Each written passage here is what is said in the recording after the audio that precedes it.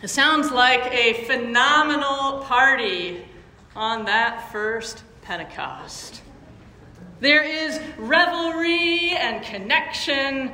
There is wonderfully clear understanding between strangers, where before there had been only confusion and distance. There is such outpouring of joy and praise, the din of their delight all but blowing the roof off the house. The party is so raucous that all the cynics assume that they're already drunk. It is 9 a.m, and they have had their fill. Yes, they are filled with the Spirit. It is very good that we celebrate this day with such joy, hearing the wonder of all these different languages, doing our best to set the place on fire with color and with song and with merriment. And if we're not intentional, I think we can let all this goodness lead us astray. What I mean is that if we stop here, remembering Pentecost just as a fabulously over-the-top birthday party for the church, we can end up assuming a happy ending. An easy one, simplistic. As in, the Spirit came. Everyone could finally understand each other, and we're all of one heart and mind. And the Spirit gave them what they wanted, what they were hoping for, what they needed. And the church was made to be amazing and perfect. The end. We laugh. I laugh. And yet this is so often how we talk about the Holy Spirit without even realizing it. So much of it is baked into our theology, our language, our art. She comes as a bird, as a wish granter, as something maybe more akin to a fairy than an equal and fully formed expression of our God. Much of the time, we're not really sure what to do with the Holy Spirit. How we might begin to wrap our minds around something mysterious and shape-shifting, someone hard to pin down by her very design.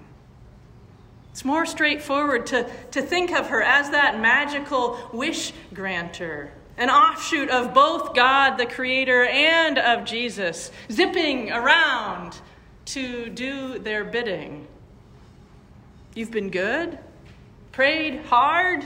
Shazam! Here is the Holy Spirit, ready to intervene with the right job, the right gift, whatever you need when you need it. It sounds great. There's just this one little problem, which is that so much of the time, that's not how we see the Holy Spirit showing up for people. Yes, we hear that a beautiful dove descends on Jesus at his baptism. We hear him proclaimed beloved of God. And then we hear that same Spirit drives him out into the wilderness, into a place of huge questions and challenge. And long before that, we hear that the Spirit joins Mary when she says yes to bringing God into the world in this new way. And that call was filled with an awful lot of strife for her from beginning to end. And finally, it happens here, too. Here on the day of Pentecost, this young community is filled with the Holy Spirit. They receive these incredible gifts. And then she continues leading them straight out into the struggle. They still live in a world that holds tight to wildly different values. They will head out to offer this word of love, and they will be met with scorn and violence. And the Holy Spirit is there with them, most especially in the struggle. This is all still true today. One of the more beautiful examples of this grace happens not far from here each summer in the tiny village of Camp Meeker, hidden in the redwoods of Sonoma County. St. Dorothy's Rest, one of the summer camps of this diocese, has for many, many years offered a couple of extraordinary camps each summer, in addition to their more traditional and wonderful gatherings of kids, the kind of summer camp that you imagine when you think of that. But for these weeks, they partner with Lucille Packard Children's Hospital at Stanford, and they transform the creaky old buildings at camp into a makeshift hospital. Countless boxes cover the tables, filled with meticulously organized medicine and piles of syringes and contraptions to support breathing. The kitchen staff works overtime to plan for more complex food restrictions. Extra attention is paid to create greater accessibility around the hilly trails at camp. And with all this in place, kids who have had an organ transplant or who are living with cancer come. And miraculously, through a great team of volunteer nurses and doctors, their complicated medical needs are met, far away from Stanford. And for 1 week, they get to play and adventure and just carry on with one another. For a week, they get to be kids. These hospital camps are brave and great fun and really hard.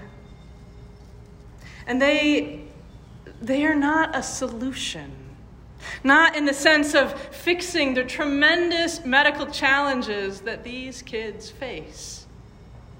Some of the campers will go on to live long and healthy lives, though dealing with the ongoing challenges of having received a transplant.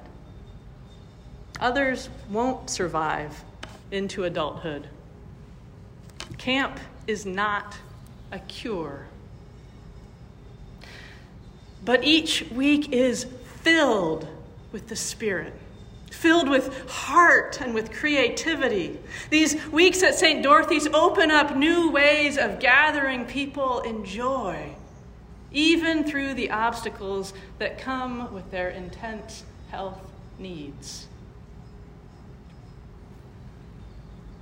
This powerful way of presence, it comes through clearly in two of the names that are often given to the Spirit that can help us understand the Spirit maybe a little better.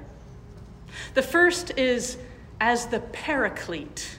It's this strange, old-fashioned kind of word. And in its root, it means simply to come alongside. To come alongside, the Paraclete, the one who joins us, who walks with us wherever we are. And second, in today's gospel, we hear Jesus refer to the Spirit as the advocate, as in one who will speak up for us, who will stand by us, most especially in the midst of trials. Maybe solutions come. Difficult situations fixed in surprising and wonderful ways. And when that happens, fantastic. Thanks be to God. And much of the time, I think the Spirit simply joins us in the struggle. What if we looked for the Spirit in these places in our own lives?